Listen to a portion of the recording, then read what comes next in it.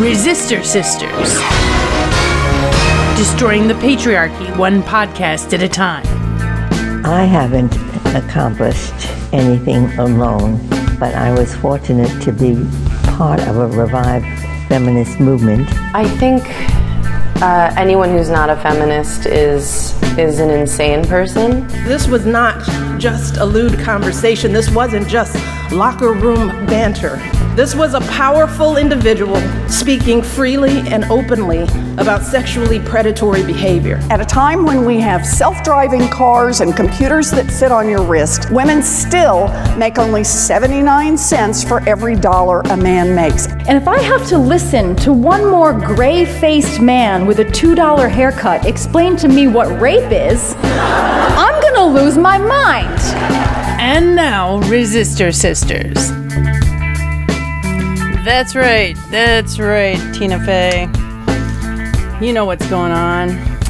Hello, this is Susan from Cleveland here at Resistor Sisters Radio, broadcasting to you all kinds of great, important, fun stuff. And today is our movie fun night.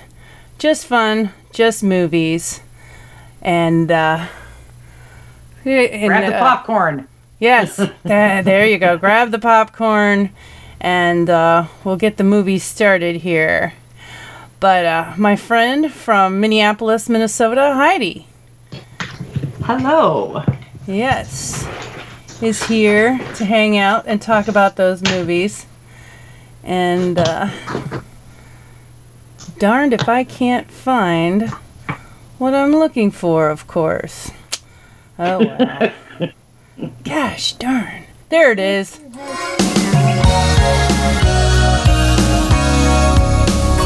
Could you be the most beautiful girl in the world?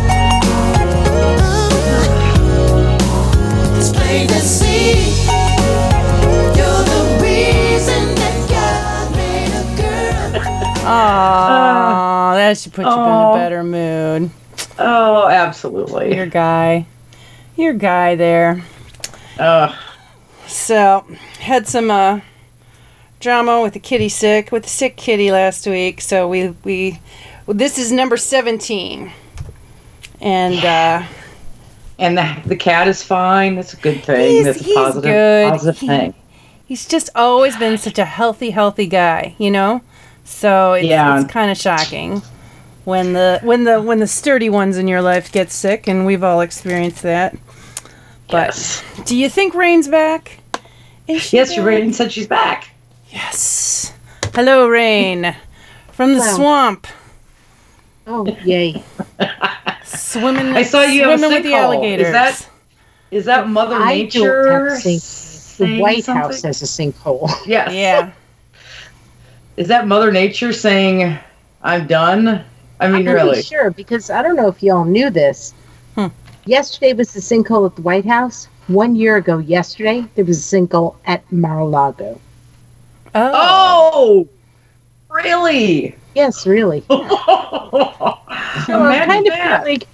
of like, I don't know if it's God or maybe it's the sinkhole people or like, moles. Maybe it's moles. Yeah. Let's make another sinkhole. Oh, that's pretty funny. That's wild. Oh, God. Yeah, it's been really, really wet here in this whole area. Oh, really? Yeah, we had like 5 days of rain. It's ridiculous. We have like that too. It's like the May showers instead of April showers now, right? Yeah, we stopped that. We now have like 90 degrees. It's going to be 90 degrees all week, and it's humid, so my hair will be nice and fluffy. Wait, 90 degrees out in Minneapolis? Oh, we do that every summer, but normally not this early. We didn't have a spring.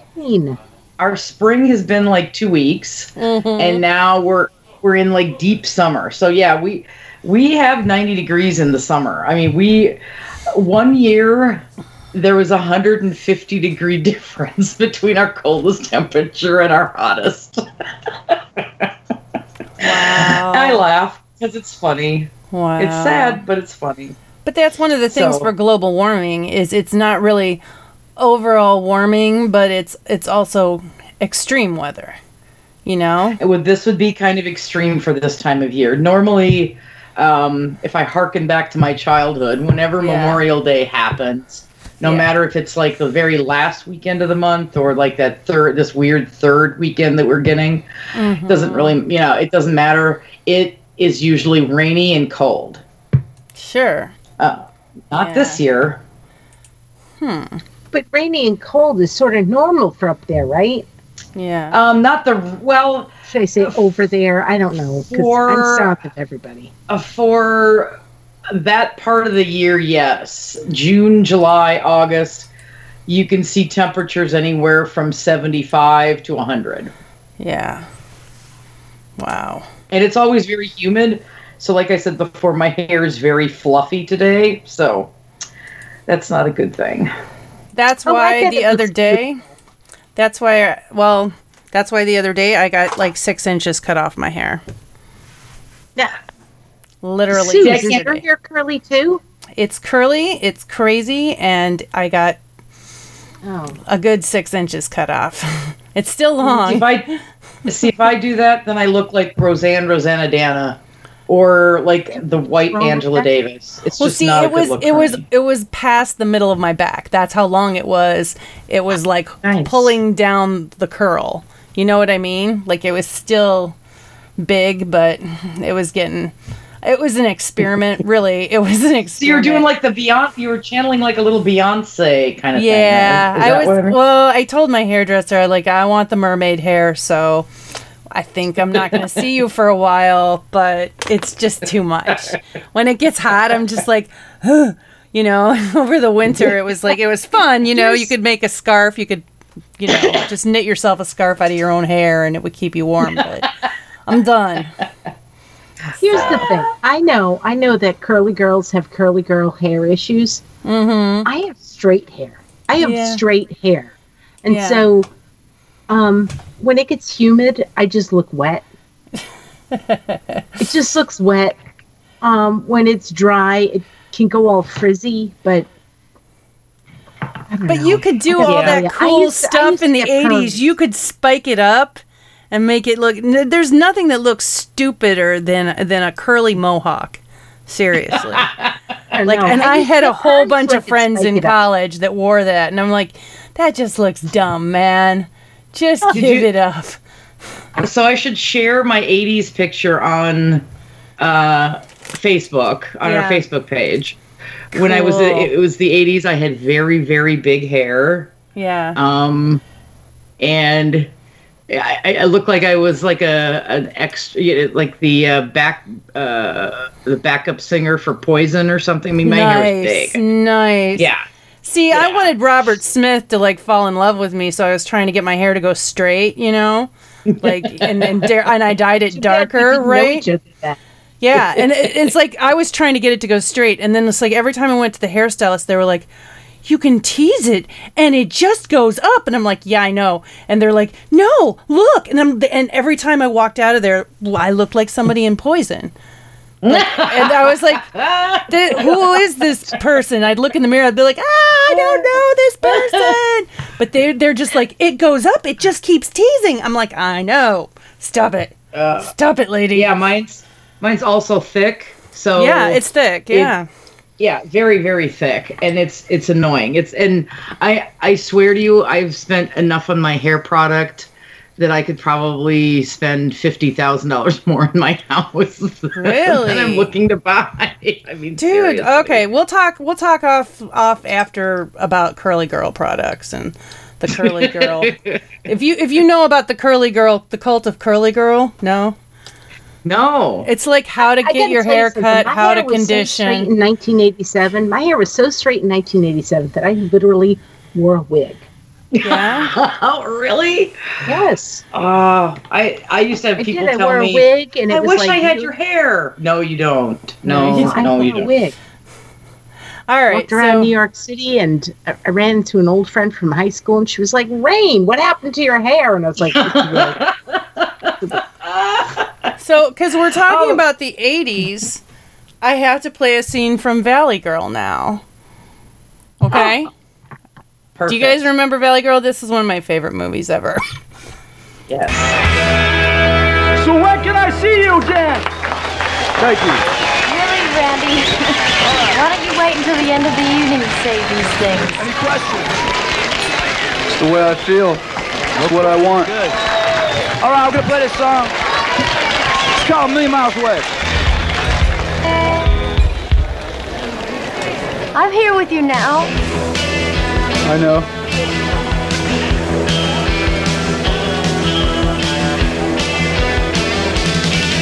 It's like I can't explain it, you know? It's like my brains don't stop going. You know? All right. So, does that create any memories with you guys, or is it just me? I think I've seen the movie. I know I've seen the movie before. It's been a long time though. It's really cute though. It was the one that I was like, okay, Ken, we're a couple. You're gonna have to watch Valley Girl. And he's like, okay, we're a couple now. You're gonna have to watch Ed Wood. And I'm like, okay, let's do this. I love it. That's kind of that was kind of the beginning, you know. There are other movies I've made him watch since then, but you know. I make my husband watch true crime documentaries. A little bit different. But you know, Just true crime documentaries can be fun because you're like trying to figure out, you know, what's going on and how that crime happened, you know. Yeah, we usually don't have a lot of the same tastes and that kind of stuff. He wants to watch science fiction, and I want to watch, yeah. you know, I'm the one who's like, oh, look, there's crime scene photos. So in my opinion, when it comes to true crime documentaries or dramas, it's always the crazy white guy. Yes. Yeah, yes. probably is. So, yeah. It is. I don't know if I've seen Valley Girl. I really don't. I don't think I've seen Valley Girl. I'm sorry. It's the Romeo and Juliet of 1982 or 1981. I forget what year. It's great. Really?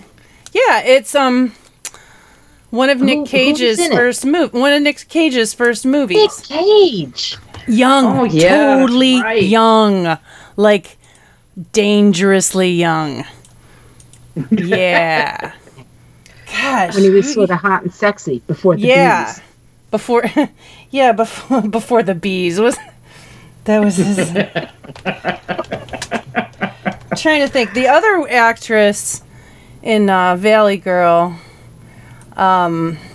she didn't really do a lot of things after that. No.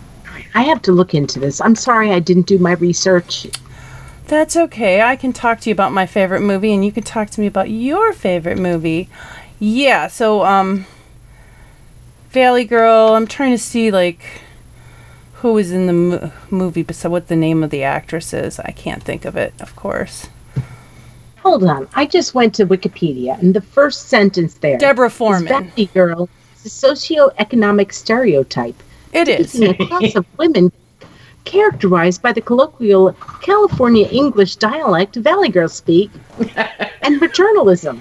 That seems way too over the top for the movie. No, it is. No, the thing is, the movie came out in 1983, and I love anything out in 1983. Can I just tell you? Because it's just the best. I kind of forgot. R-rated? I don't know if it was R-rated. I was not allowed to see it. My parents were really strict. Well, I think it went straight to TV because it was basically about this girl that lived in the valley, which is like, you know, close to Hollywood and stuff. It's the suburbs. Her parents are hippies and he's a punk. She's a valley girl that goes to the mall and buys lots of things. So they fall in love and her friends want to keep them apart. So that's it. It is Romeo and Juliet. Yeah.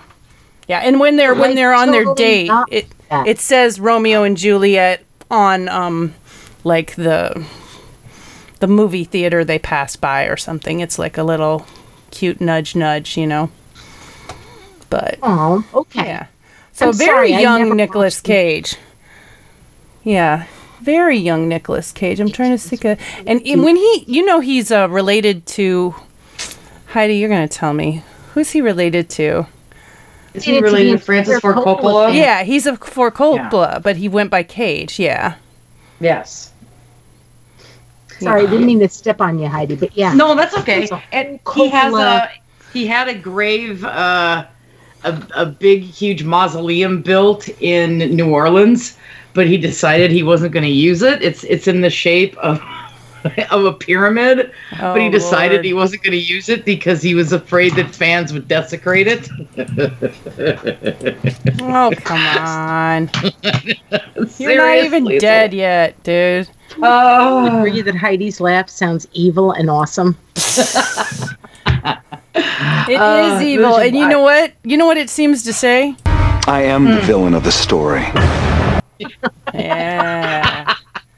I know weird shit for no reason. I don't know why, but I do. I just know weird shit for. Yeah, you like to remember little bits and facts and stuff. Yes, it's kind of bizarre. Yeah, but that's one of my favorite movies. And Rain, you said you liked Maleficent. Have you seen the new one with Angelina Jolie?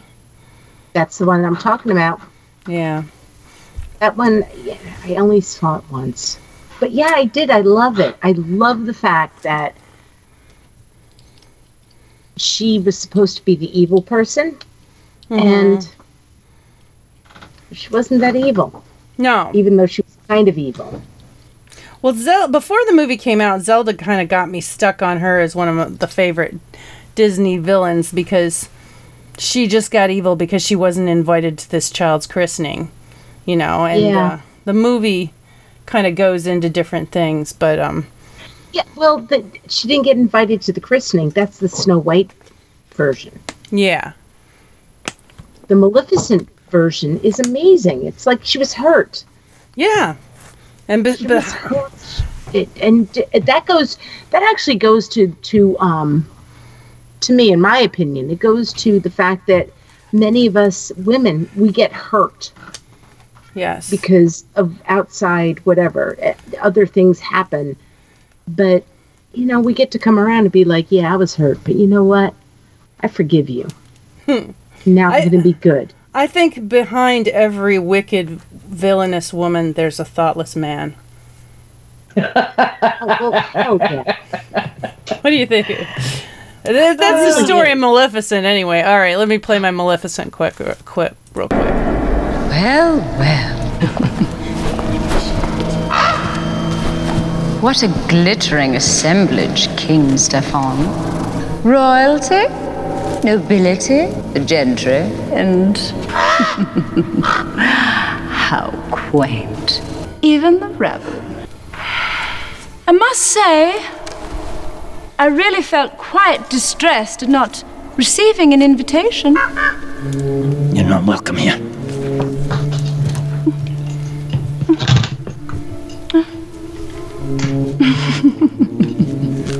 Oh dear. What an awkward situation. Aww. Oh, you're not welcome here. That just makes you evil. Of course, if you haven't seen the movie, Heidi, she's kind of a spurned lover. No, I have not seen it. Dave has. I have not. I highly recommend it. Yeah. I really highly recommend it, especially as someone who, in my personal life, I have been considered a really, really evil woman. Ooh. What? Since when? Nice. I have never found you evil. I'm not evil. Because I've, no, but there have been people who have, my reputation. Gosh, I wish I had ELO, Evil Woman, that I could just play real quick. That's her song. I love to be her song. No, but I love to play that. Just mean and all these other things, and that's fine. It really is fine, but it's sort of like, you know what? You think what you want to think about me, but all this shit is going to shake out in the end. And it shook out in the end. And it wasn't quite as a fairy tale story as Maleficent, but you'll get your wings back, don't you worry. Yeah, I'm not kidding about this. Yeah. I wish I was, and yeah. It's one of the reasons why I love that movie, because I looked at her, I looked at Angelina Jolie's character, I'm like, okay, I don't like you. I didn't like her. Mm-hmm. In the movie or in general? No, in the movie. Oh, okay. In the movie. I didn't like her character until I realized that there was a reason why she was doing what she did. And what she did because she was really, really hurt. Yes. And to me, it comes down to, maybe we should just kind of give some props to women.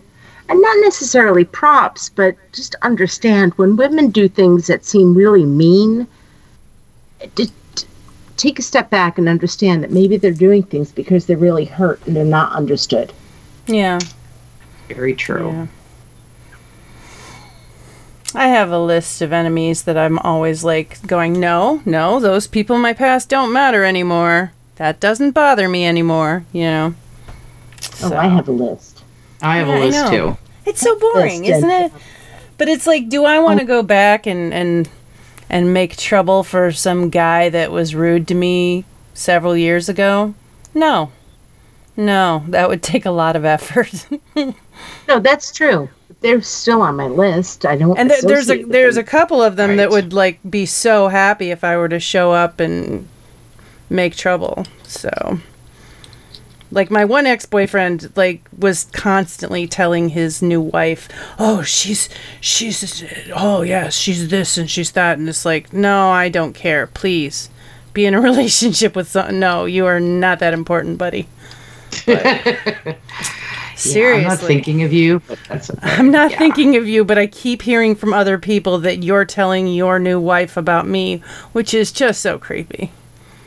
That is a little creepy. That is a little creepy. Yep. Yeah, my list is sort of like, you stay over in your lane, but if you ever come into my lane... I'm pushing you off the cliff? Yes. So it could be, my list is more of a mutual understanding. Stay in your lane. So for that archetypal bad girl, there's this movie called The Bad Seed from 1956 that I love. And it's very campy, and it's black and white, and it's about a little girl who's just bad. And you know what, Heidi, you might like it too, because the whole controversy surrounding this movie in 1956 is that the little girl is adopted. Oh. Yes. You know how that, you know what that means. She's no damn good. What? No. Yes. Well, we're both adopted, so I shouldn't joke about it haphazardly. But this is a movie that is so great, but it's totally it's campy. I'm just going to play I've got a 46 second clip here. There she is at a little table, playing with the little dishes, looking cute and innocent, looking like she wouldn't melt butter. She's that cool. Well, she can fool some people with that innocent look she can put on, put off whenever she wants to, but not me. Not even part way she can't fool me. Told him to. I thought I seen some mean little gals in my time, but you're the meanest. You want to know how mean you are? 'Cause I'm mean. I'm smart and I'm mean. And you're smart and you're mean. And you never get caught and I never get caught. I know what you think. I know everything you think. Nobody believes anything you say. So she's this adorable little blonde girl from the 1950s with patent leather shoes and a cute little dress, and she really plays it like she's just the little angel to the people she wants to be to. And there's an accidental death in the town, so things get interesting.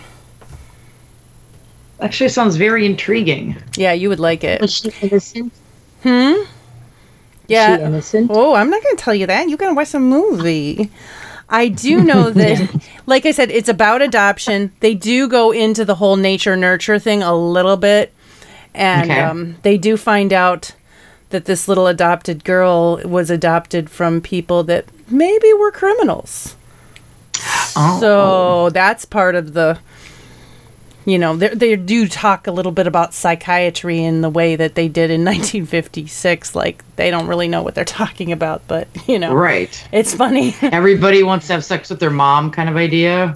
Because They're of like, Freud. something about Freud, something about that, but is there a criminal mind? Is there not a criminal mind? Does the apple fall far from the tree? So like, Yeah, nature versus nurture. Nature versus nurture.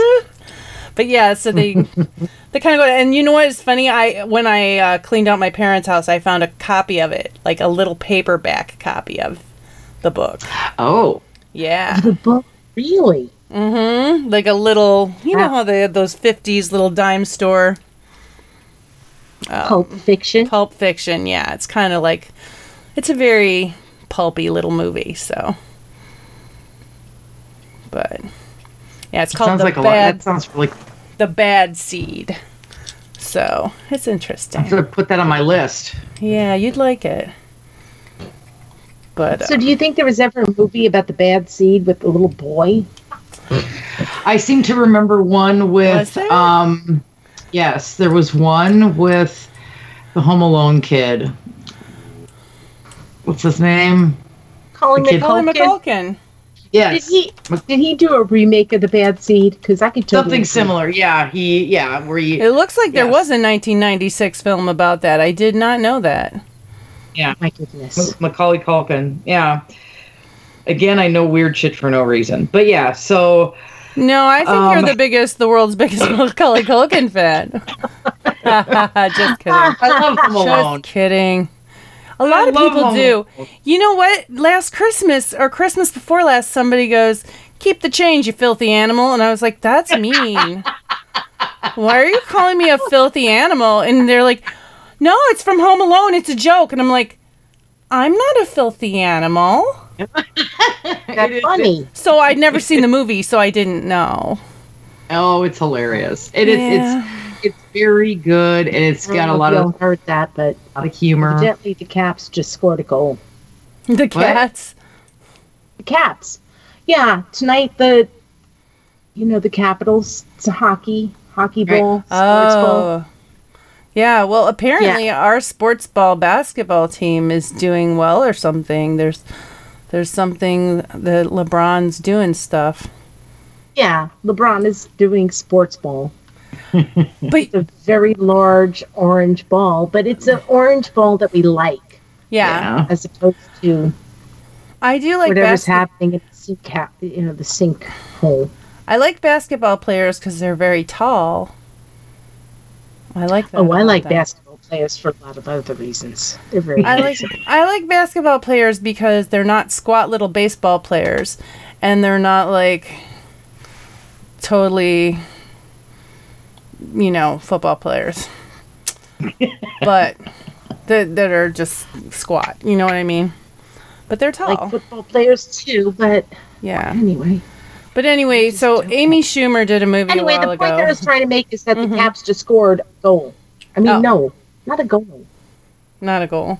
Yeah, a goal, right? I was going to turn that into a transition. Washington Capitals, which is a hockey team. I'll shut up. Let's transition. I was going to transition because Amy Schumer wrote a movie called Trainwreck a couple years ago, and that movie starred LeBron James, my own hometown hero. And I took a small thing from Trainwreck where basically she's LeBron James is looking out for his friend that she just started dating. Have you ever had this happen where, when I started dating Ken, one of my friends went to him and was like, "If you break her heart, I'll kill you." Yes. Which I thought was really nice, and he was scared to death. But so basically that's what LeBron James is doing in this, so. What's the deal?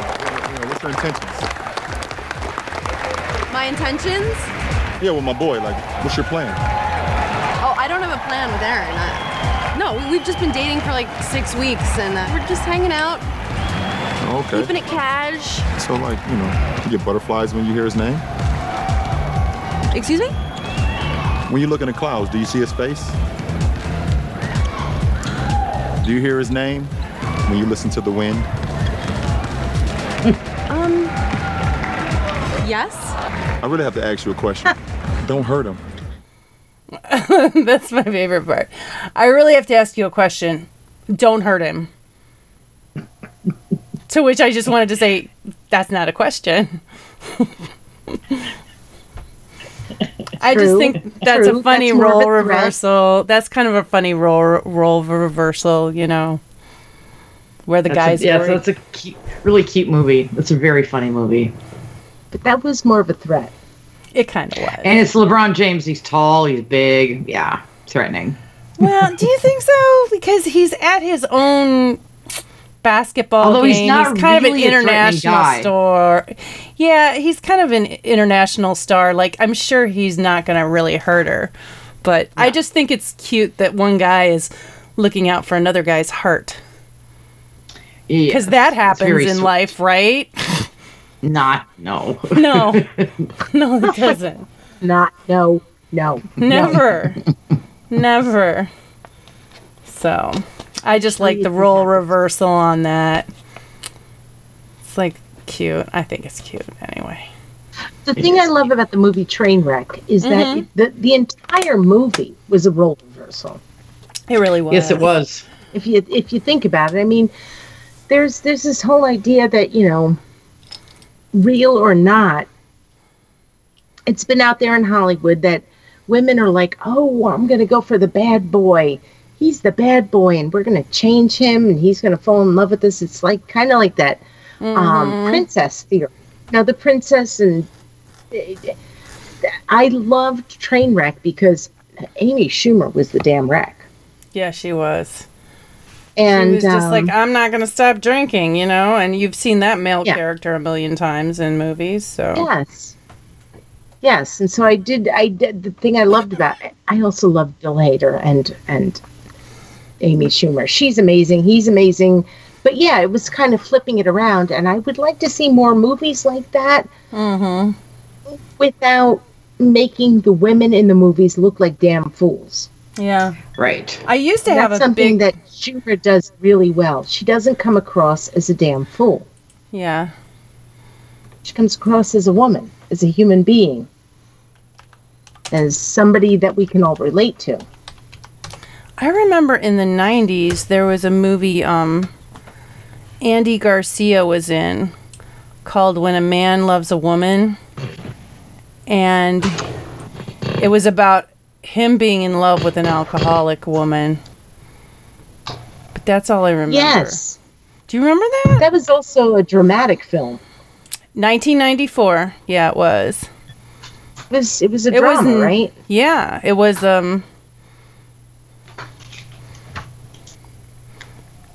yeah. He was, yeah. It had Meg Ryan. It had Meg Ryan in it. What?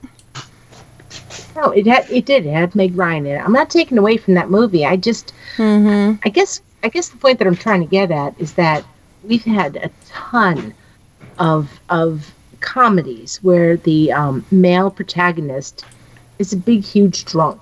Sure. Or a womanizer. Or, yeah. Yes, exactly. And the women are going to put up with anything because God knows we have to have that ring or we'll die. Yeah, or I'm being sarcastic. Change. Yeah. Yes. To me, it's always been like, we're going to change him. We're going to bring him around with our love. Yeah. That doesn't happen. That doesn't work. Trainwreck. You're going to kiss that frog and he's going to turn into a prince. Yeah. No. I think that Trainwreck sort of flipped the tables on that idea.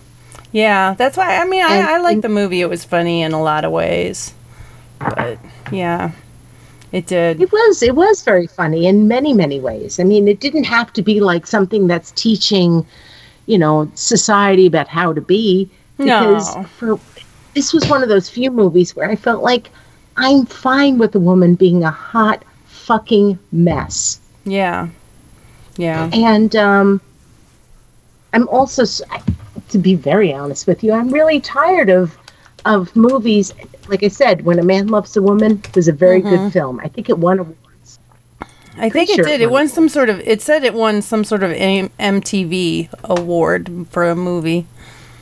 Yeah, I mean, 1994. That might have meant something or so. I don't know. Yeah, so that's great, but I just feel like can we just let women be in films and be a hot mess and be funny and not have to be the moral of the story? Totally. And not have to be the moral compass. Not have to make everyone better. As my father told Heidi, me. what do you think? I know I just rambled, but what do you... I agree. I mean, that's just kind of the way... I mean, really, I think you said it all. I mean, I have nothing left to say. Well, a good example, and here's a good example. I'm going to transition out of this. Of another movie that is a love story turned on its ear is one of Heidi and my favorite movies called Harold and Maude. Oh my God. Have you Rain, watched Harold and Maude, Rain? Wait, isn't Harold and Maude... I think I did. Harold is young... He's a younger person, right? Yes, he's like, I don't know, I think he is 21, but I think he is an adult.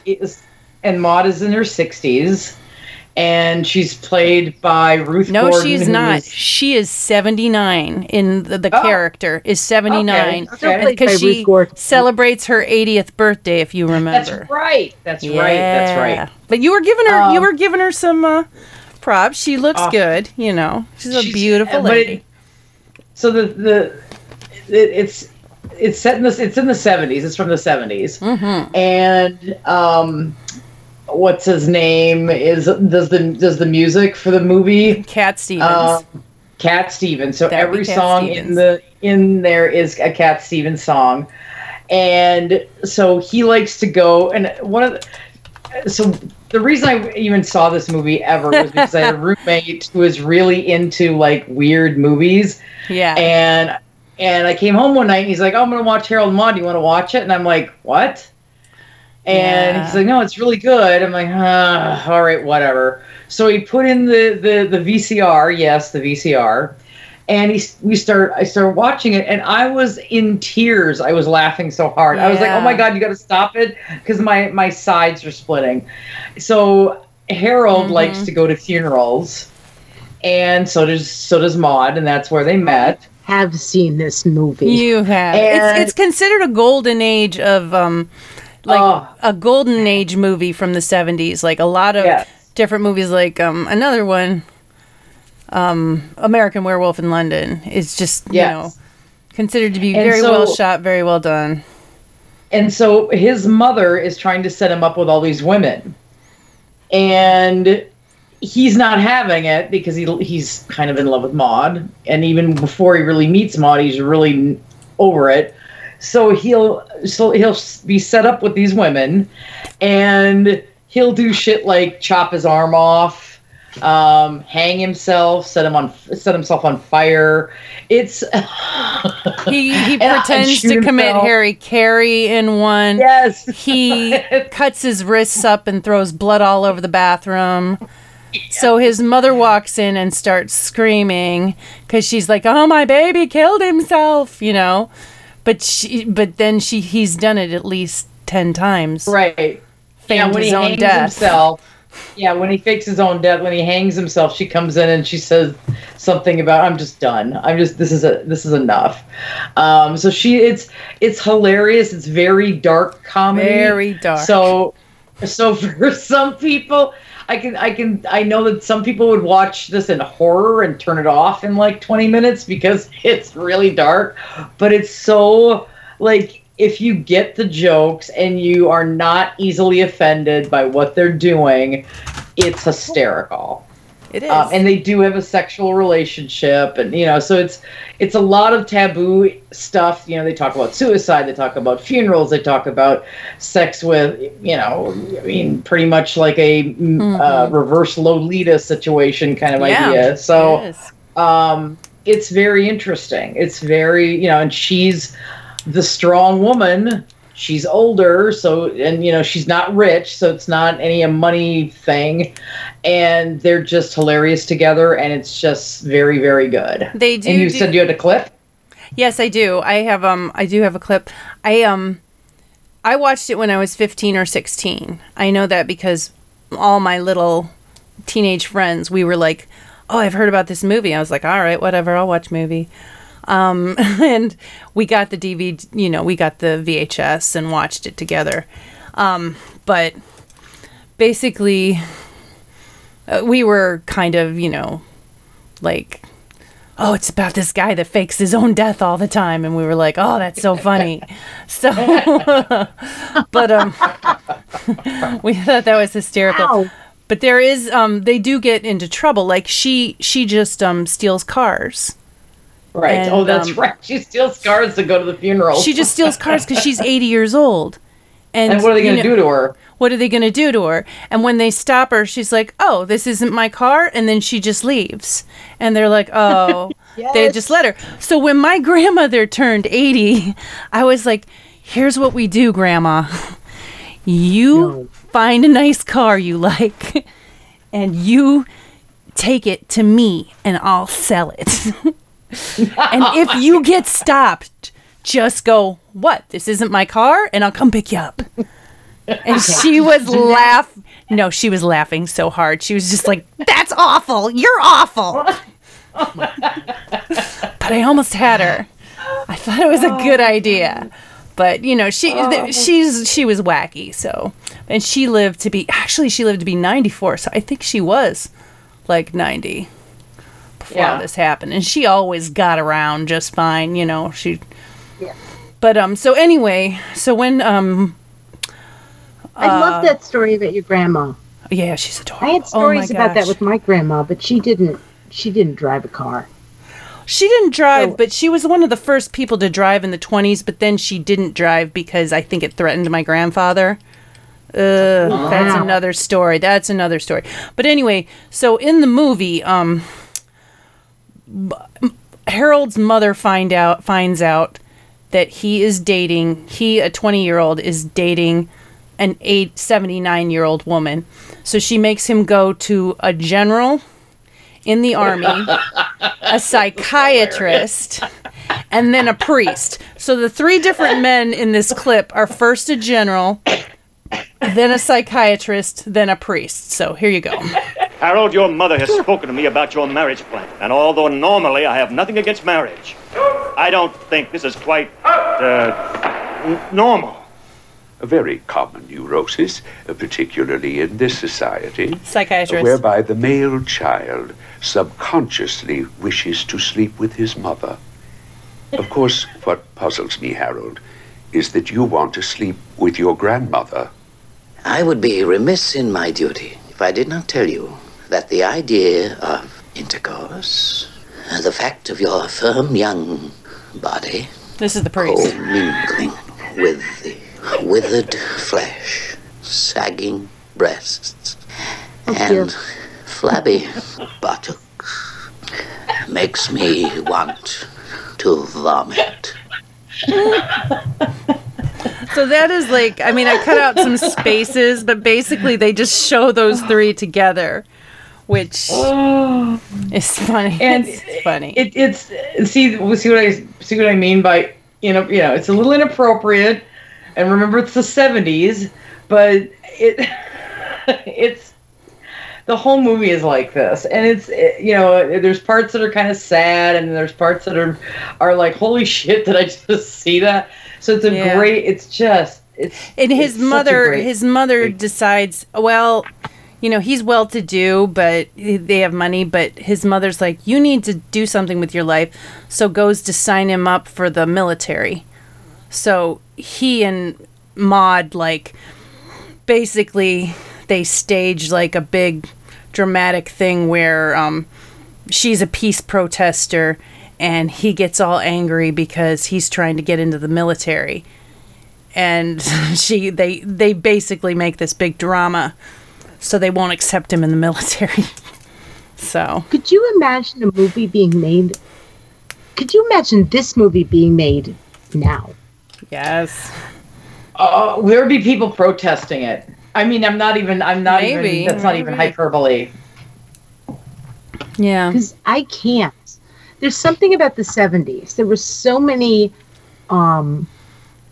inappropriate films that were so appropriate for its time. There were inappropriate TV shows too. Yes, exactly. I mean, like Archie Bunker, the Jeffersons, all of this. But this particular movie, I'm just kind of thinking, could you imagine if it was remade now? They should remake it.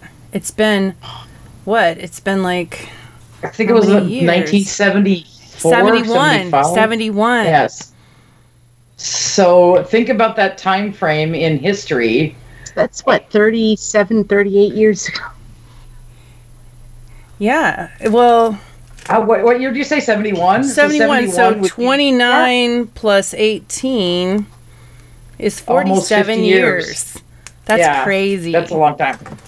That is a long time. You with your special math. I special math added. I wrote it down and added it up on the back of this scrap paper. What are you talking about? So that. Wait a second. It's only a year younger than me. I should know how old it is. Jeez, what's my? Yeah. So it's very, very forward for its time. Yeah. It's so very well done. The music is great, especially if you like Cat Stevens, which I do. In fact, I knew who he was prior to this, and I was like, crap, who cares? Yeah. But watching this movie, I actually really like him. Yeah. So I just think it's funny how they're like, oh, and the soundtrack. It's like, it's a Cat Stevens album. It's not a soundtrack. Right. Dude, what are you doing? What are you talking about? It's just a Cat Stevens album. They just literally... Yeah. It's like, you know how Midnight Cowboy was? They just literally played a whole album. There's no soundtrack. They just played the album. Before soundtracks. Yeah. Soundtracks kind of became popular in the 80s. Yeah. Yeah. They matched different moods to different scenes and blah, blah, blah. Wait, I think that the thing that I do remember seeing this movie. I think I've seen it once, so I'm not a huge... I can't say like, oh my God, I remember everything, but it was a really good movie, and it was really fascinating to me that here is a young man who fell in love with an older woman. Yes. And in the movie, if I'm remembering this correctly, there was some kind of taboo with falling in love with an older woman. Why? Because somehow older women should have been put out to pasture. That's what the priest was saying. That's what the priest was saying when the clip I just played. But what does he know about love and sex? Nothing. Right. Oh, he knows. He probably knew his hand and his penis. Exactly. So, let me see. What else do I have here? I do have another romance that Heidi was talking about. I'm just going to play this, and you guys can name that movie. Would you consider spending the week with me? I will pay you to be at my beck and call. Look, I'd love to be your beck and call girl, but you're a rich, good-looking guy. You could get 1 million girls free. I want a professional. I don't need any romantic hassles this week. If you're talking 24 hours a day, it's gonna cost you. So what movie was that from? Pretty Woman. You got it. She does say she wants to be his beck and call girl. I love that movie so much. I know a lot of people, again, some people think that's a little taboo with the sex worker part, but... Why? Why do you think people say that and think that? I love... sex workers are heroes here. What are you talking about? Yeah. I just love Julia Roberts. I pretty much everything about this movie is really, I really enjoy pretty much everything. And then, technically there's a lot of feminism in this movie. She says who, she says when, she says how much. So she's got that hold. She doesn't have a pimp. It's very important for people to know that in the movie. Yeah. So she does it with who she wants, when she wants, and for how much. Yeah. So in 1990, it was like $3,000 for the week. Yeah. Well, inflation. And I hear what Heidi's saying. I mean, I think, to flip it around, and I do love this movie too. want to make that clear. But to flip it around, his character was also very, he was respectful of her. Right. Which is not something you usually get. And that's where I think in this movie, the fairy tale aspect comes in. Yeah. I don't think that's unfair to say. Do you? Yeah. No, I mean, it is a modern fairy tale because don't they end up together? Right. And it's like... Yes, they do. Yeah, that's going to happen. And a lot of people talk about the whole retail fairy tale of that she walks in the store and they're like, we don't have anything for you. And then she comes back with a whole bunch of stuff she's already spent money on. And she's like, oh, you get paid on commission, don't you? Because I bought all this and, you know. I love that. I absolutely love that scene. That's a great scene. And one of my favorite scenes doesn't even involve her. It involves her friend. She says, $50, Grandpa. For $75, the wife can watch. To that little old couple. Wow. Is that at the beginning? It's closer to the beginning. And it's so hilarious. It's one of my favorite parts of the movie because it just makes me laugh uproariously. So. Yeah. To me, when it comes to this movie, and I'm just going to bring this into a heavier realm. I'm going to do it. I love the movie. I really love the movie. Wait a second. We went over time. Oh, we have to go to break. What? We have to go to break? Oh, no. Let's go to break quick and then come back and keep up the discussion because this is a great... I could talk about this stuff all day. You could talk about Pretty Woman all day? That and all the movies that we've been discussing. It's fascinating. Yeah. Okay. All right. When we come back, I'd like to talk to you about what I think about Pretty Women. All right. Let's come back and talk about Pretty Women. Here we go. Going to the break.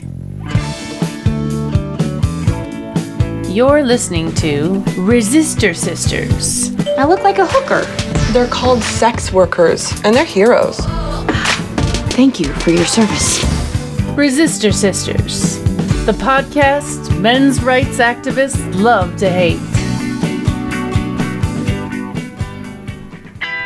Hi, this is Tim Quormal from The Tim Quormal Show, and you are listening to IndieMediaWeekly.com. Extraterrestrial radio, all the power without the tower.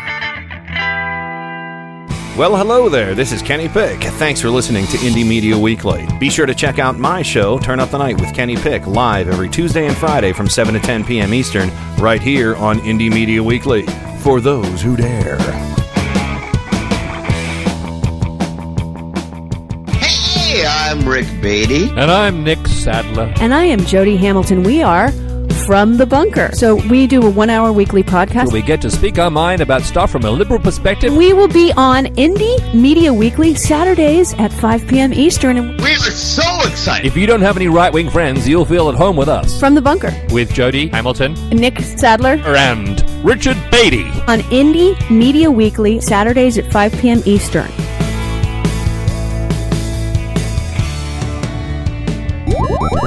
This is Adam Hebert. On every episode of Mic Check Radio, me and my co-hosts are not only committed to telling you about the latest political news, but also about the latest nerd news as well. Whether it's the latest scientific discovery, the new season of anime, the ending of a cherished manga, or the latest in comics, television, or movies, my show is guaranteed to bring you something that will make your inner nerd go squee! So be sure to tune in to Mic Check Radio with Adam Hebert, live every Saturday night, 7 to 10 p.m. Eastern, only on Indie Media Weekly. IndieMediaWeekly.com. Extraterrestrial radio, all the power without the tower. Get ready for the fastest 2 hours in radio. Listen to Paul's Memory Bank live every Monday from 8 to 10 p.m. Eastern, right here on Indie Media Weekly. Your DJ, Paul, will serve up a mix of classic rock, pop, and novelty music, all tied together with a weekly theme. That's Paul's Memory Bank, every Monday from 8 to 10 p.m. Eastern, exclusively on Indie Media Weekly. Extraterrestrial radio, all the power without the tower.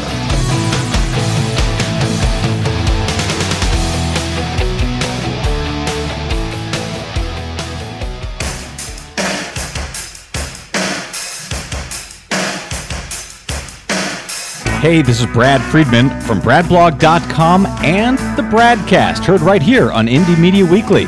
Thanks for supporting truly independent media right here on Indie Media Weekly. Light out, everybody. Every Sunday and Monday at 10:30 p.m. Eastern, Indie Media Weekly presents the Sci-Fi Double Feature with 2 old-time radio shows from the science fiction and horror genre. The Sci-Fi Double Feature every Sunday and Monday at 10:30 p.m. Eastern, right here on Indie Media Weekly.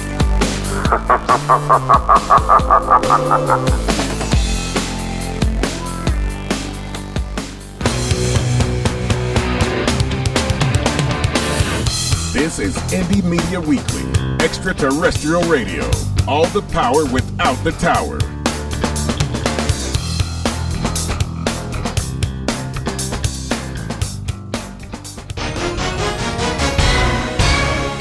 Resistor Sisters. Destroying the patriarchy, one podcast at a time. This is it. That's it. The second half of podcast number 17. This is the one that's going to destroy the patriarchy. And I know that because I have dreams. And I have visions. And I believe my dreams to be real. Whatever. That's stupid. Don't you think so, Rain? That's dumb. No. You think it's going to happen? Patriarchy's going to come crumbling down. Not tonight. But we all have pickaxes, so let's just get chipping. Yeah, let's do this. Okay. So Heidi, yeah, we just fell down a little Wikipedia hole on the break for an actress called Carol Kane, who is the landlord in Kimmy Schmidt. Yeah, Lillian Kashtopper, and I love the love interest between her. The 60s rebel and the grocery store owner. Oh my God. Is this a spoiler? It's so cute. Like, and I love that character, like, Lillian Kashtopper, how she like ties herself to the machinery trying to make the grocery store and saying, no, I won't let this happen in my neighborhood. I won't become gentrified. So funny.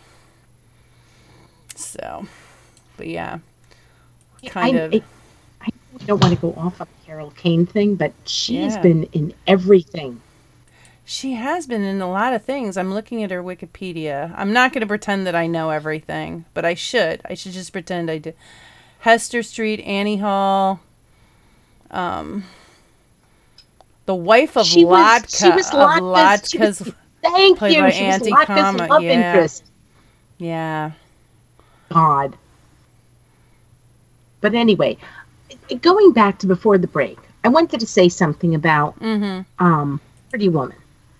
Yeah. And I feel like Pretty Woman is sort of like it's a bit of a Cinderella story, right? Oh, it is. It totally is. Right. Absolutely. Did she get the guy at the end? I think so. I don't know. Yes. She gets the guy at the end, but here's the flip part of it that I've always loved about this movie. She walked away from him. Right. Mm-hmm. She was like, you know what? I'm out. I'm done. I'm going back to my life. Whatever my life is going to be, I'm going to accept it. And he came back to her. And this is something that, whether we like it or not, I know I was taught this. If a boy doesn't, if a boy, a man, if he doesn't like meet your expectations, walk away. And, there's been that thing, walk away. If he doesn't meet your expectations, walk away. And at that point, the boy, the man, he gets a choice to be like, well, how much do I really love her? Mm-hmm.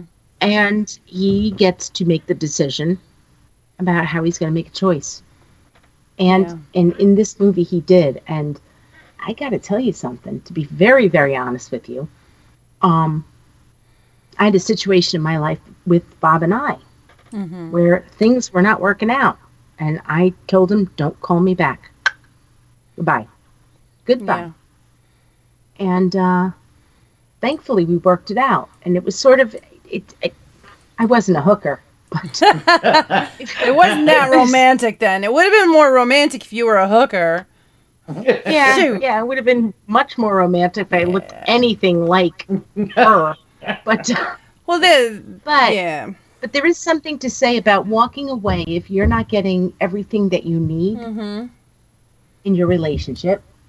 Walk away, and hopefully, in my case, and I'm not. There's two sides to this. I'm not saying that if the guy comes back and says, "I'll give you everything you want, babe," but in my case, it was like, yeah, okay, now we're going to talk. We're going to figure this out. We're going to work this out, and we're going to figure out how to make this work. And that's something that I really loved about the end of that movie, even though we didn't get to see all the discussions like, okay, I used to be a hooker, and you're a really rich hedge fund manager, and all this stuff, but she took control of her life at the end of this movie. Yeah. Throughout the entire movie, she was his escort. Yeah. But that's the thing. It's more romantic when they decide, you know what?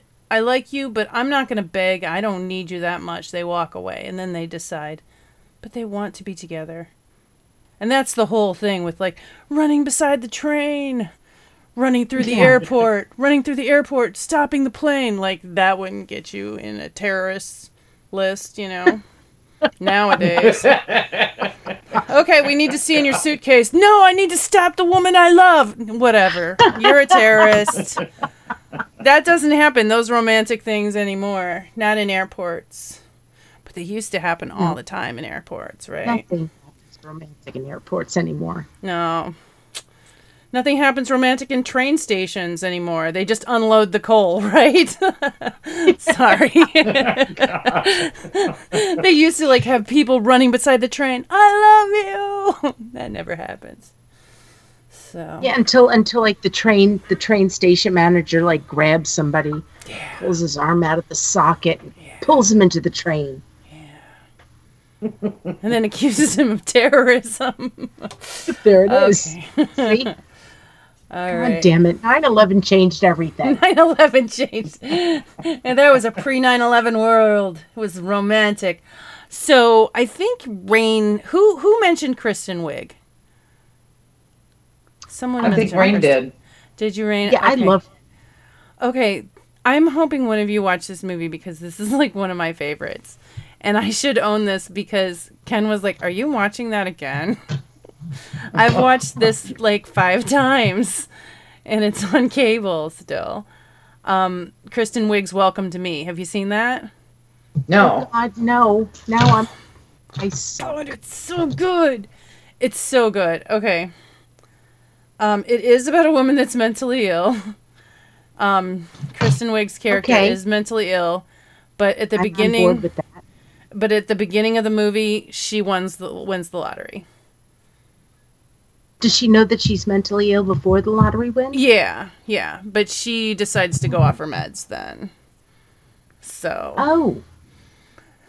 this is the time in her at the beginning of the movie where she is meeting with her family to celebrate the fact that she won the lottery and won, I think, $86 million or something. So.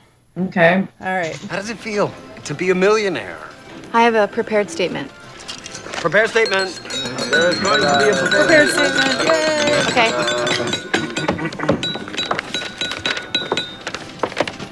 Here's what I want to say. Cause.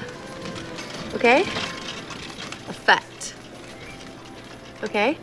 I want each of you to understand that. You can have what I have right now if you really believe it. You too can have a new life. New life. New life. New life. And as I begin my new life, I must reflect on the love and inspiration each of you has given me. I love you guys. Shit, I didn't want to cry until the end. A toast to Alice and her new life. New life. New life. New life. New life. New life. To my new life. So you guys have to watch this. You have to watch it. That's just the beginning. I don't want to ruin the movie, but she does have some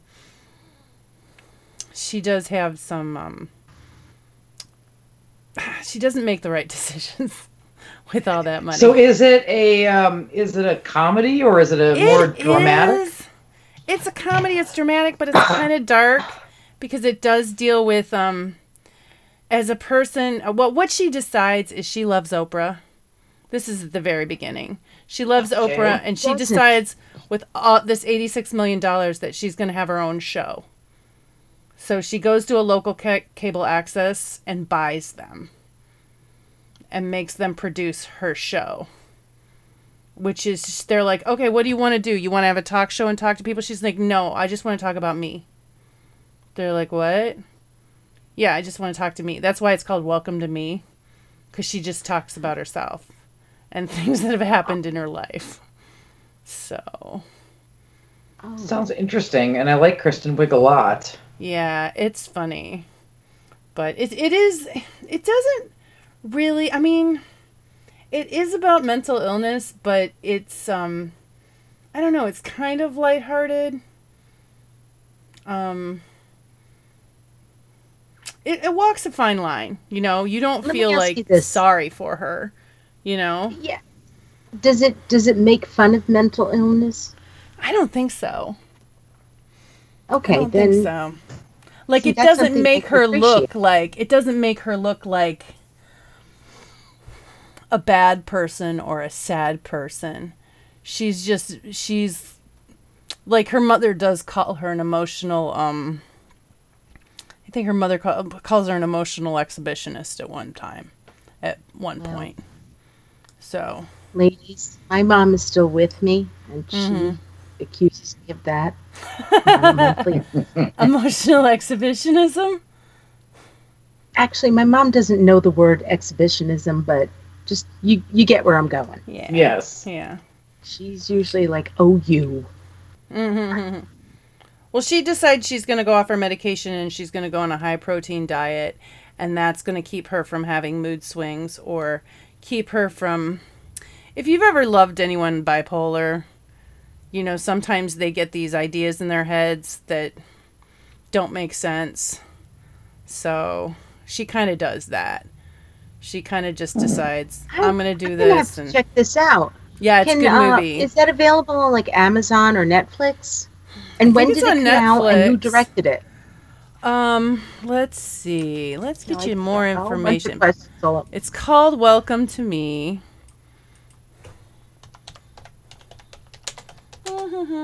Typing music. 2014, Welcome to Me is an American comedy drama directed by Shira Piven. I don't know who she is. Written by Elliot Lawrence. Kristen Wiig is Alice Klieg, a multimillionaire with borderline personality disorders who uses her newfound wealth to write and star in an autobiographical talk show. So I'm going to check that out. Thank you for sharing that. And she's big on swans and becoming a swan, and she's like, she tells them at one point, she's like, I want to ride in on a swan. And so she like rides into her show on this like little swan car, you know. So the thing about Kristen Wiig is I find her, I thought she was funny when she was on SNL. Yeah. And, you know, I thought she was funny, not like, you know, going to belly laugh out loud. But since she left SNL, the movies that I've seen her in, this one, obviously I haven't. I feel a little bad about that. Her acting chops are amazing. Yeah. And, I mean, what was it? It was Bridesmaids. Yeah, she was in Bridesmaids. I know there was a couple of others that I've seen her in. She does dry comedy really well. Mm-hmm. Like when I see her acting across from Maya Rudolph, to me that's just mind-blowing. Yeah. And maybe Amy Poehler. Mm-hmm. There's a few of those women who are alumni of SNL where they're actresses. Like they did comedic stuff on SNL, but when they went into the movies, it's like, okay, you know what? Tina Fey's another one. That's it. Yeah. I'm out. These women are so good. She did Diary after Welcome to Me. She did Diary of a Teenage Girl, which was an awesome movie, and it was so good. No, I just seriously, I'm starting to realize I have to get up the couch. I have to exercise more. I know that, but I do love movies. But Diary of a Teenage Girl has one of my favorite actors, Eric Skarsgård. What's his name? Yeah. Yeah, I'm an old Alexander Skarsgård. He's beautiful. Yep. See, I'm old. He's insanely beautiful.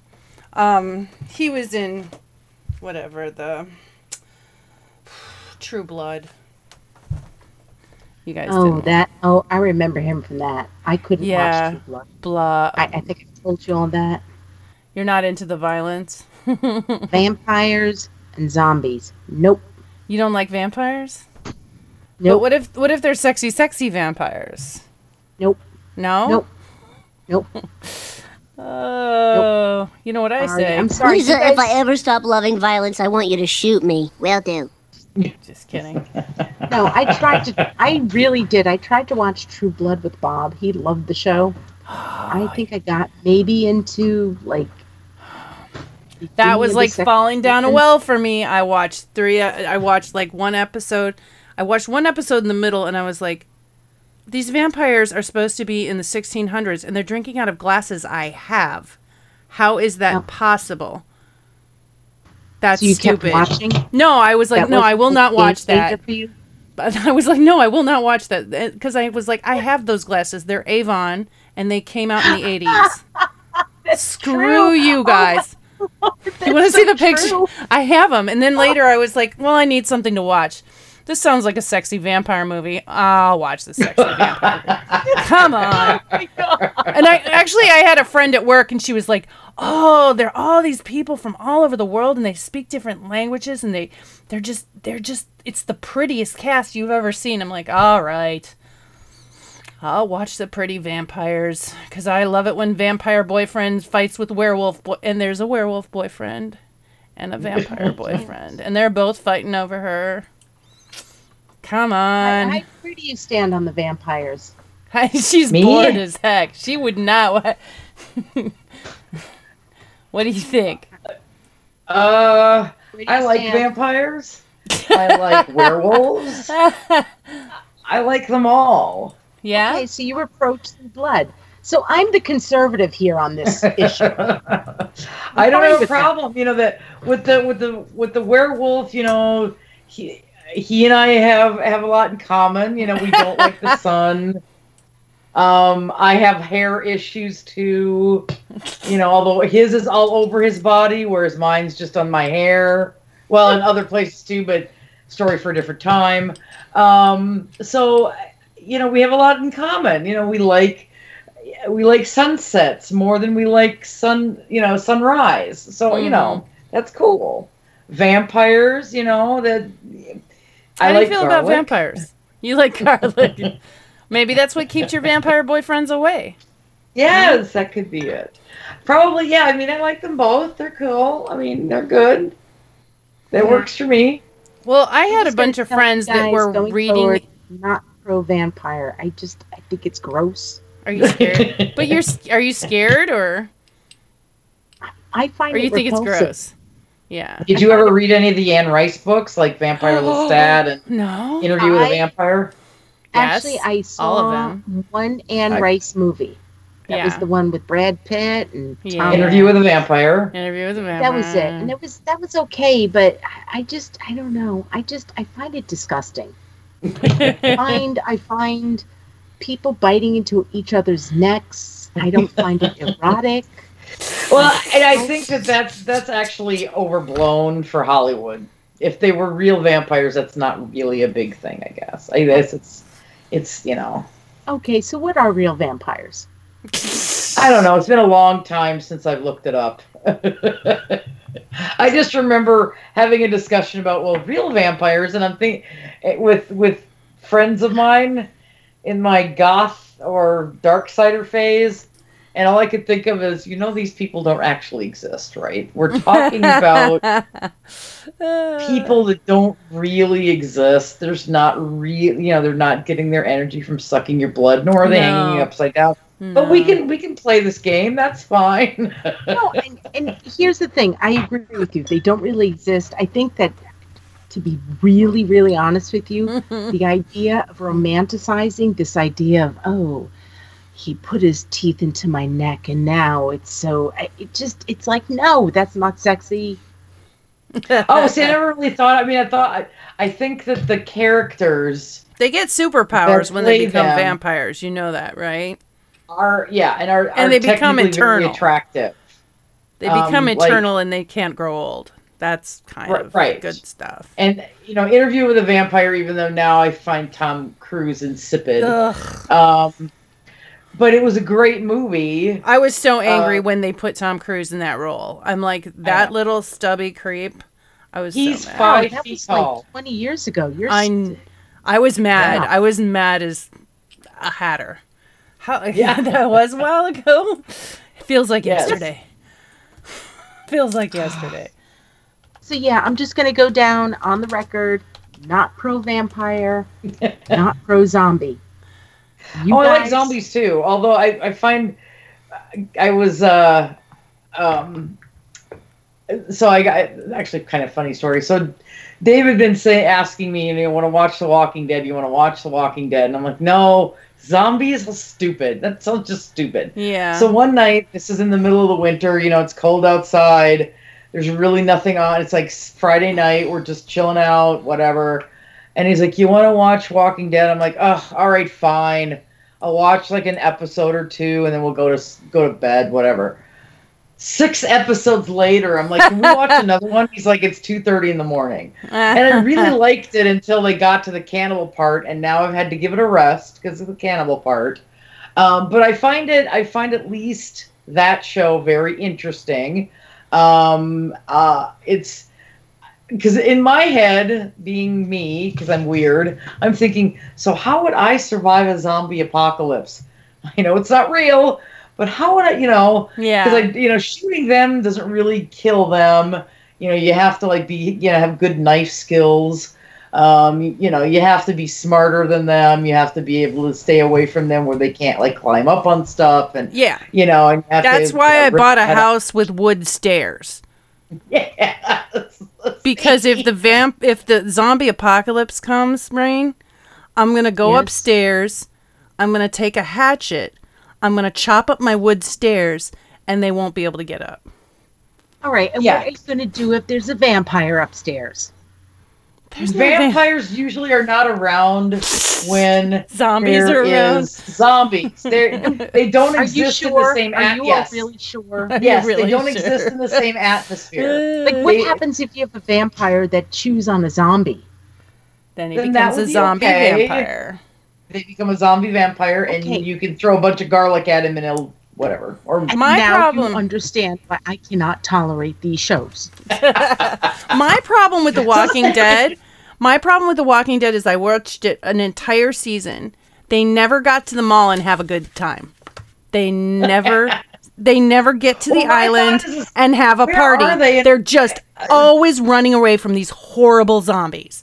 I can't handle the anxiety. It's too much. So all I'm thinking of is where are they getting their food? Because and then they let people zombies into their or vampires. What's happening? Zombies. We're talking about zombies. We're way past the vampires. Where do vampires get their food? No, I don't. From you, silly. You. When you wake up and you feel tired, it's because vampires. But they never, they never really talk about the food thing much. I'd be like, where are we getting the food? And then it's like, there's got to be clean drinking water. Where are they getting the drinking water? And you can't get it from the stream because there's all the dead zombies in the stream. Yeah. So where are you getting the drinking water? Yeah. Yeah. It's not fun to me. I just wish they'd have fun. Just a little bit of fun, But they never do in that show. It's just zombies. Kill, kill, kill, kill, kill. In The Walking Dead, it's just kill, kill, kill. Yeah. Kill, kill, kill. Babies, kill, kill, kill. Yeah. No. Some some cannibalism. Do you like any scary movies, Rain? Actually, no. Yeah. Do you No, not I'll be like? honest with You don't like blood and guts, though, right? No, I don't. Okay. I really don't. The last movie that I think is considered scary that I watched was Get Out. And that took me a long time to get myself ready to watch. I don't like scary movies. Get Out. How about psychological thrillers? Oh, like all that. That's like on thin ice, Heidi. What? It's thin ice. It depends. It really depends. Like, I saw Psycho? The Shining. I saw The Shining about 3 months ago. Interview with a Vampire was 1994, you guys. That's I how know. long ago that was. Did you like Silence of the Lambs? Or did you watch Silence of the Lambs? Yeah. Oh, I think I did. I think I did. Misery? I couldn't watch that. Parts of it. I really don't. I'll be honest with you, and I'm going to say this unapologetically. There are movies that I just don't like to watch. Right. Misery, I watch part of it. I have not watched a lot of Stephen King films. And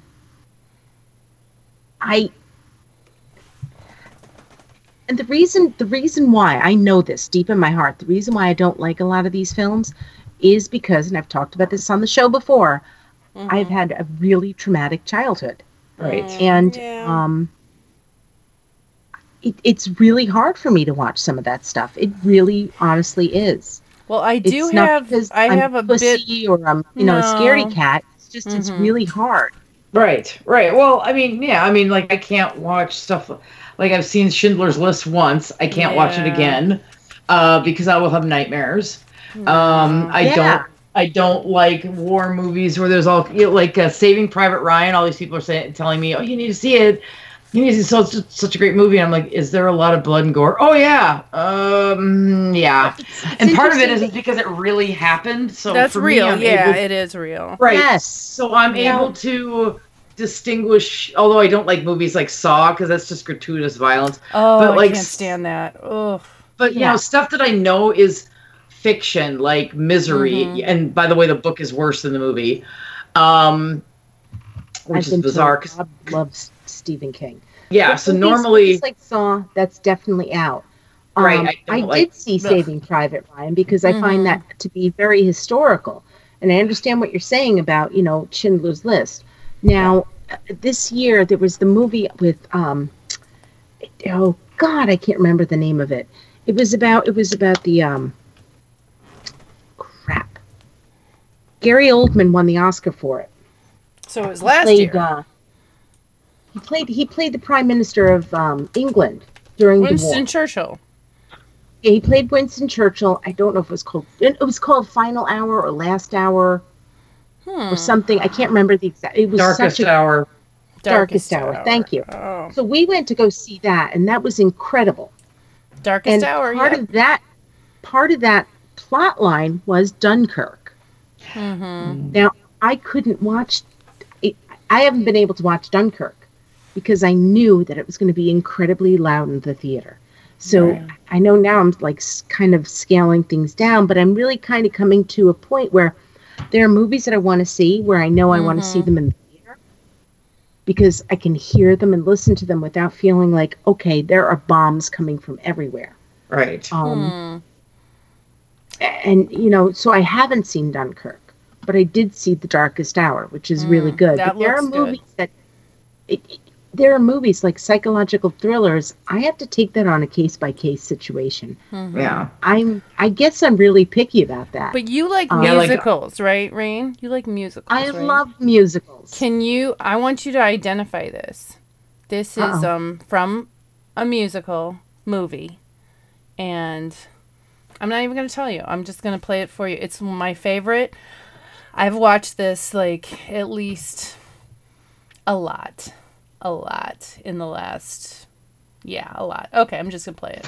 Without knowledge of jewelry, my dear Gigi, a woman is lost. There it is.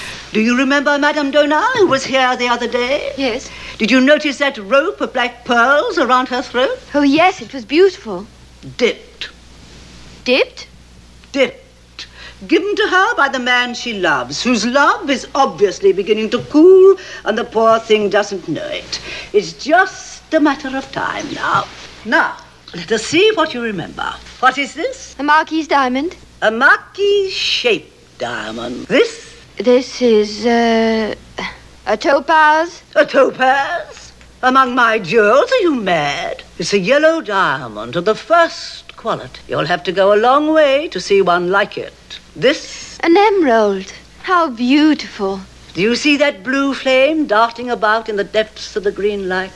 Only the most beautiful emeralds contain that miracle of elusive blue. Who gave it to you, Aunt? A king. Okay, so I'll cut that a little short. Do you know that one? That musical? Well, there was no music in it. I know.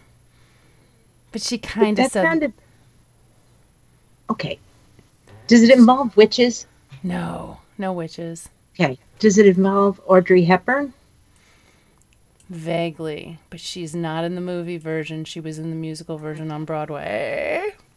Oh, man. See, I can't answer. I failed. It's my favorite. Poor Ken was forced to... Poor Ken was forced to watch this movie, too. Vaguely involved Audrey Hepburn? She was in so the she musical was in the movie, version, but not on Broadway. No, she was in the musical version, but not in the movie. See, because there were two things. I was thinking Bells, Books, and Candles, which was not a musical. Mm-hmm. I don't know. I am terrible. It's Gigi. Have you ever seen Gigi? Yes. Yeah. I suck. Oh, it's just you're like, I suck. No, do you like it? Have you ever seen the movie? I did a long, long time ago. I have to watch it again. I've watched that a million times. Like, it used to make me feel better about my social life when I was in my 20s. Oh, man. Okay, I gotta watch it again. I wanted to get away from, anybody out there listening, it's time to take notes. Gigi. It has it's the 1958 film. It had let's see, based on the novel by Colette, which I'm a big fan of Colette's, even though I haven't read everything she's done. She was it has Maurice Chevrier, is that him? He plays the older uncle, and that's kind of a famous character. He's got a voice. He was in he did lots of voiceovers for like Disney and stuff like that. Every time they need a guy with a French accent, they use him. Yes. Yeah. Yeah, Maurice Chevrier, I don't know. But Chevrolet. Yeah, it looks like Chevrolet. It does. But yeah, it's Corvair. Seems very French. That is. But anyway, it's a love story. I remember like the movie Clueless in the late 90s. They kind of stole lots of things from Gigi, just as a tip of the hat, which was really cute. Like when he realizes he's in love with her when he's going past the fountain, and I don't know, but yeah, it's a really good movie. But I don't know. I wanted to get off the more scary stuff since you seem sorry about a little that, upset guys. by it. That's okay. It is. I don't know. There's some things I like that are violent, and there's some things that I don't. But I understand. I used to not be able to watch any movie with blood in it. But then I mean, it's just personal taste. I mean, you know, you, Heidi, this is just me. I feel I'm just kind of at a point now where it's like I just there's enough pain in life. There is. And perhaps it's because I pay so much attention to the news, where when I do watch movies, I just feel like, no, I want to escape from all of this badness. Mm-hmm. All of it. me. Well, And I've that's been why in that place for a long time.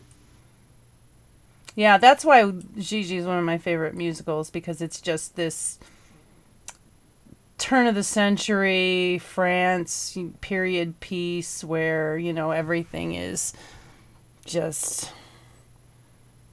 you know, it's just so different from anything you experience. You know, it just seems more refined than all the things in our news. I'm a romantic at heart. I really am. Yeah. It's why I loved Pretty in Pink. Not Pretty in Pink. Pretty Woman. Pretty Woman. Also Pretty in Pink. Pretty in Pink is that's good another too. one. Yeah. You there, Heidi? I'm talking too much. I'm sorry. Oh no, I'm just listening. It's not. I don't care for musicals much, so it's not my genre. So I do have from My Cousin Vinny. That's one of your favorites, right? Yes. I took the little clip. That's with a romantic movie. It is. It's a movie. And I should have gotten the one. Isn't that the one where she's talking about the car in court? Yes. That's so good. Yes. I just got this part, so. Imagine you're a deer. You're prancing along, you get thirsty, you spot a little brook, you put your little deer lips down to the cool, clear water. Bam! A fucking bullet rips off part of your head. Your brains are laying on the ground in little bloody pieces. Now I ask you, would you give a fuck what kind of pants the son of a bitch who shot you was wearing? Oh my God. I love her so much. I absolutely adore her. She did make a violent image, though. She was perfect in this. I love this movie. So, like, every part of this movie, there's so many great clips of her.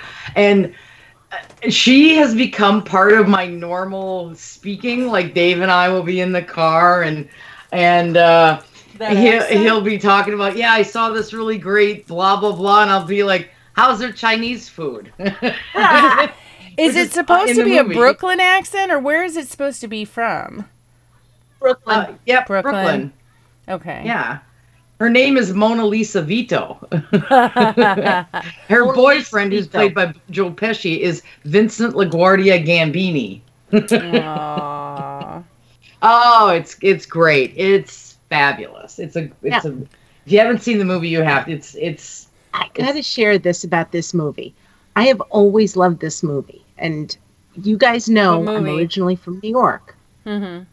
So, I loved it when I was in New York. It was like, oh man, this movie's great, the New York characters. And then I moved to Georgia. Mm-hmm. And I gotta tell you, I appreciated that movie even more. You wanted to go back there? I don't even, it's not even necessarily going back to New York, but it's so, when I first saw the movie and loved it as much as I did, I looked at it from the only place I'd ever lived, which was New York. I mean, I lived in Manhattan, I lived on Long Island, I lived in the Hudson Valley. I understood, Mona Lisa and God, him.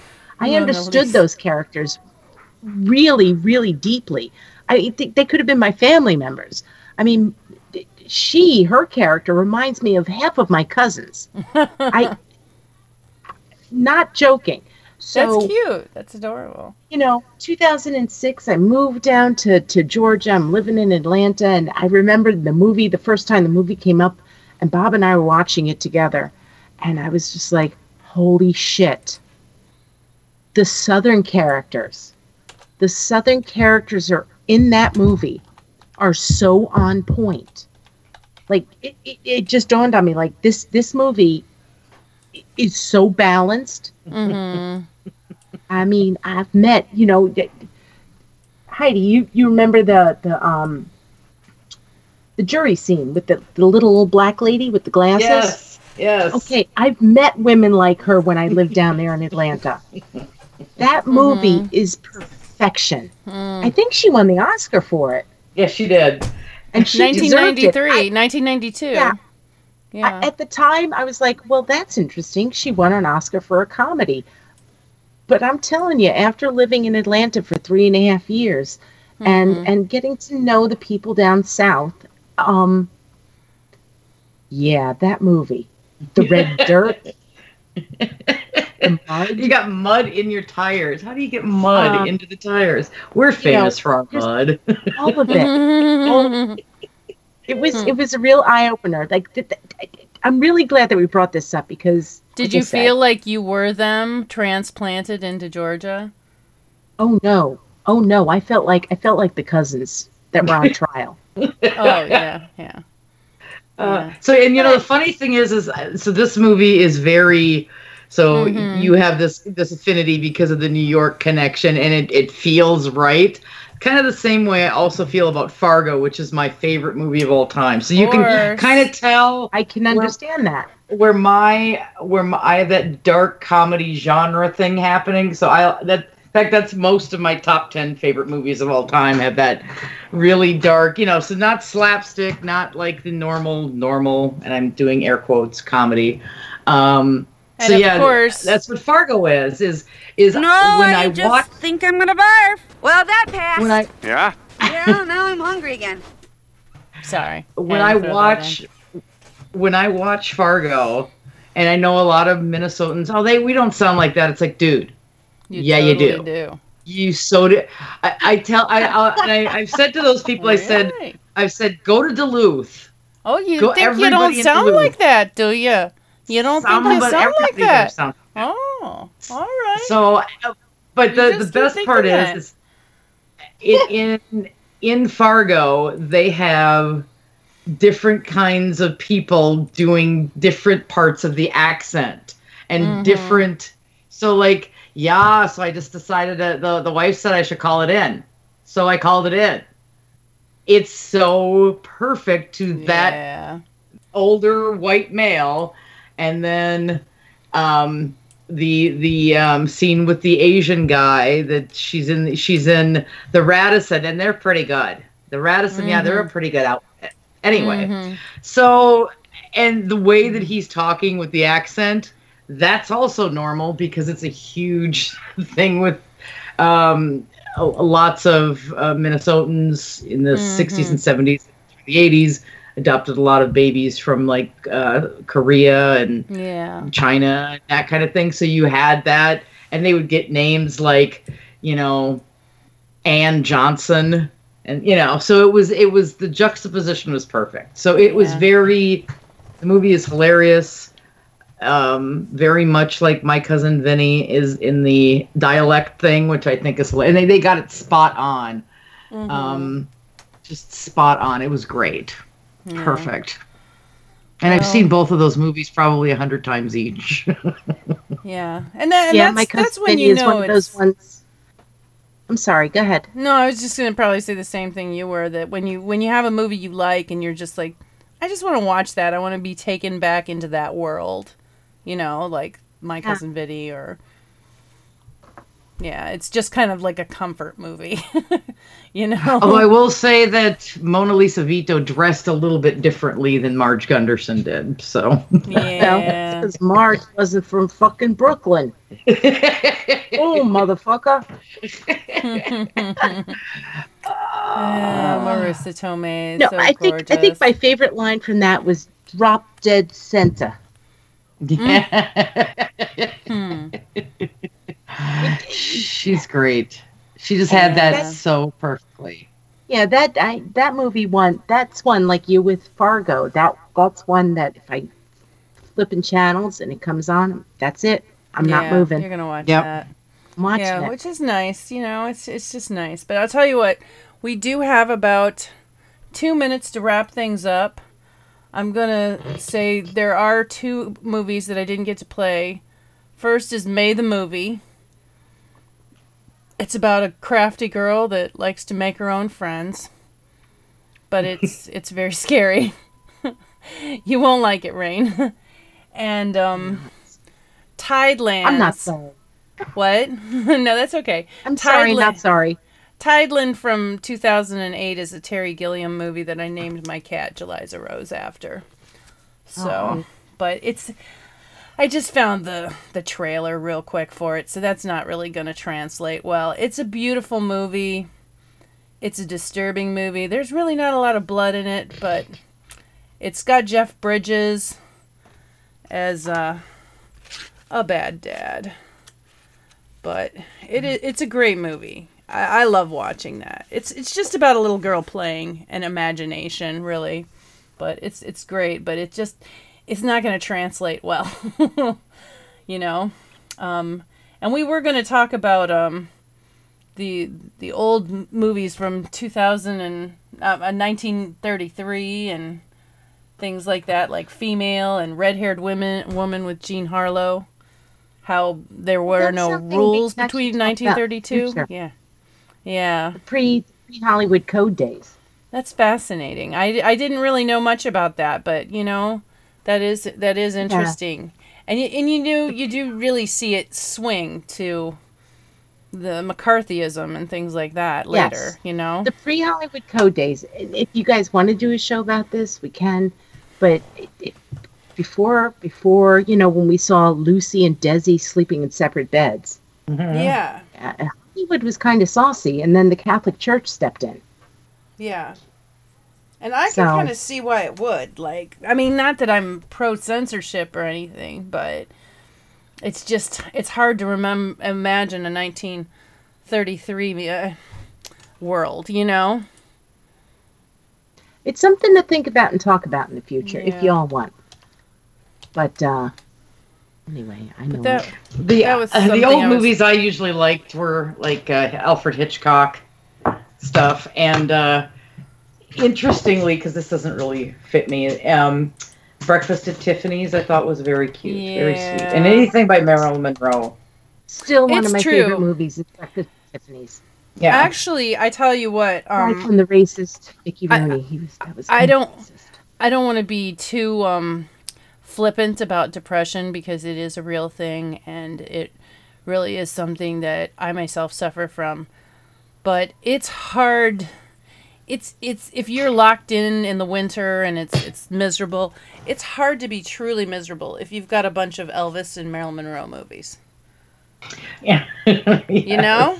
Okay, that's fair enough. Yeah. At one point in my life, I was just like, you know what? It's time for an Elvis marathon. Cabin Fever, you know, because it's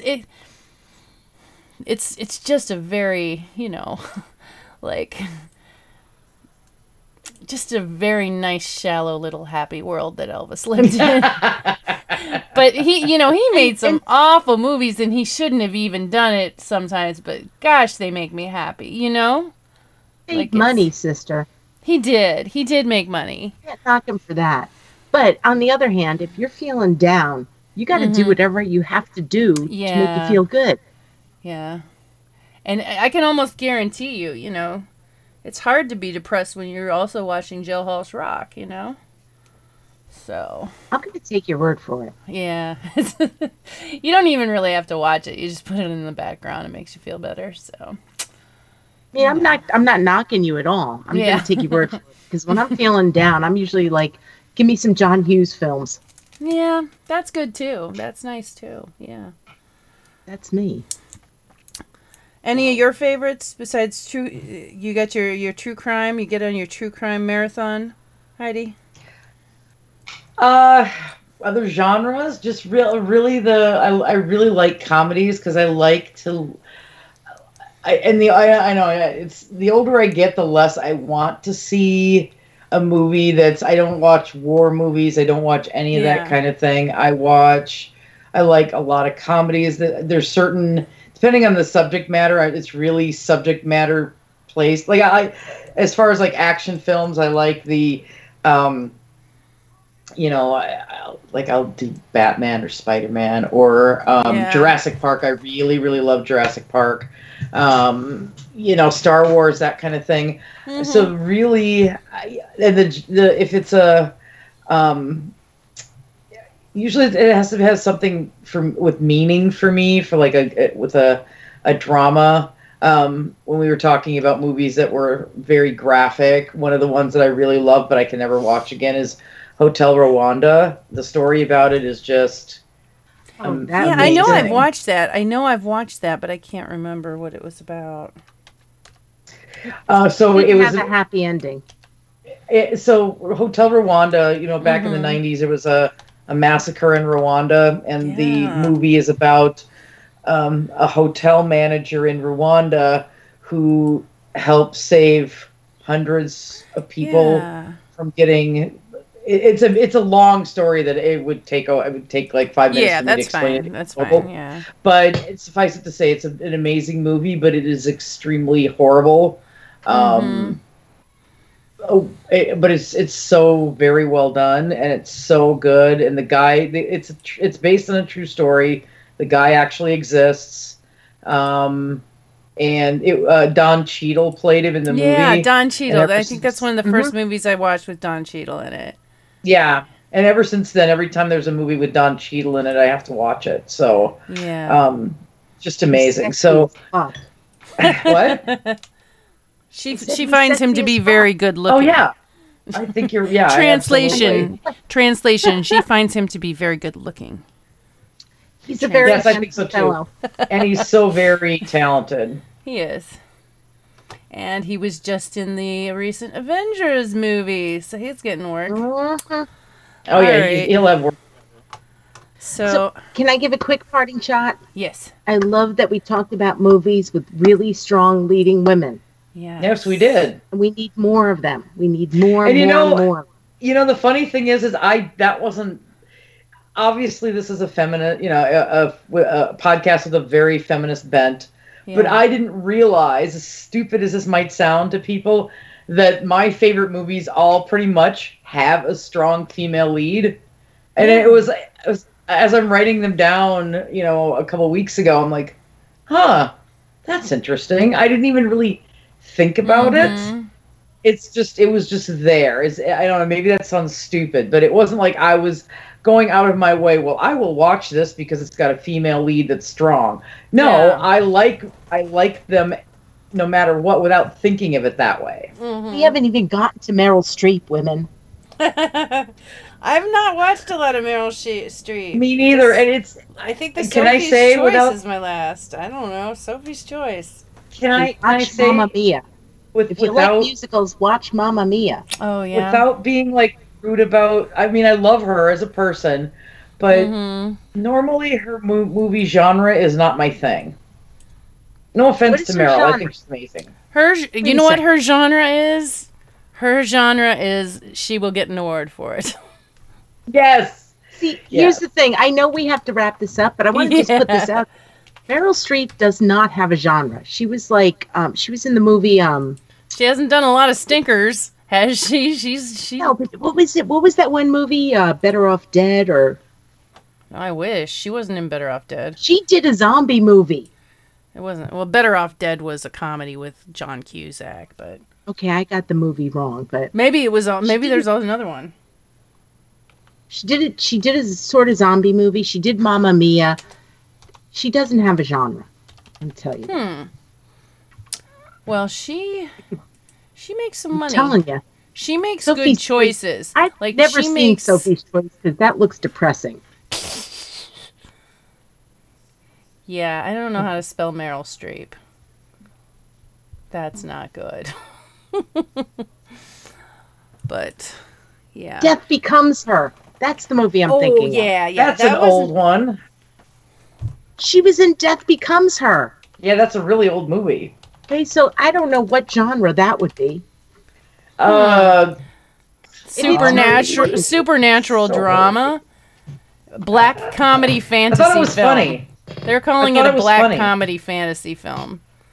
The point is that we didn't even talk about her. And she's a very strong female actress. And I love that we talked about so many female actresses that aren't necessarily Meryl Streep. Yeah. Oh, definitely. I mean, she's done so many crazy things. We could probably do a show just on her. But wasn't she Cruella de Vil? Yes. Yeah. She was also in The Devil Wears Prada. Yeah, she was. I saw that. I haven't watched that in a long time. I think I watched that once, or maybe a half of it. I should watch that. I loved that movie. She was kind of. She was kicking ass. Well, there are times when we can call women bitches. Yeah. That is a very strong character she was playing. And she wanted, yes. Based on a true person. So that was based on a true person. It was based on Anna Wintour. Yeah. All right, I know we've gone way over time. Yeah, we've gone way over time. So, but it's me too. Well, all right. Sounds I love you, ladies. I love you too. So, good show, and we will talk again next week. Resistor Sisters. Destroying the patriarchy one podcast at a time.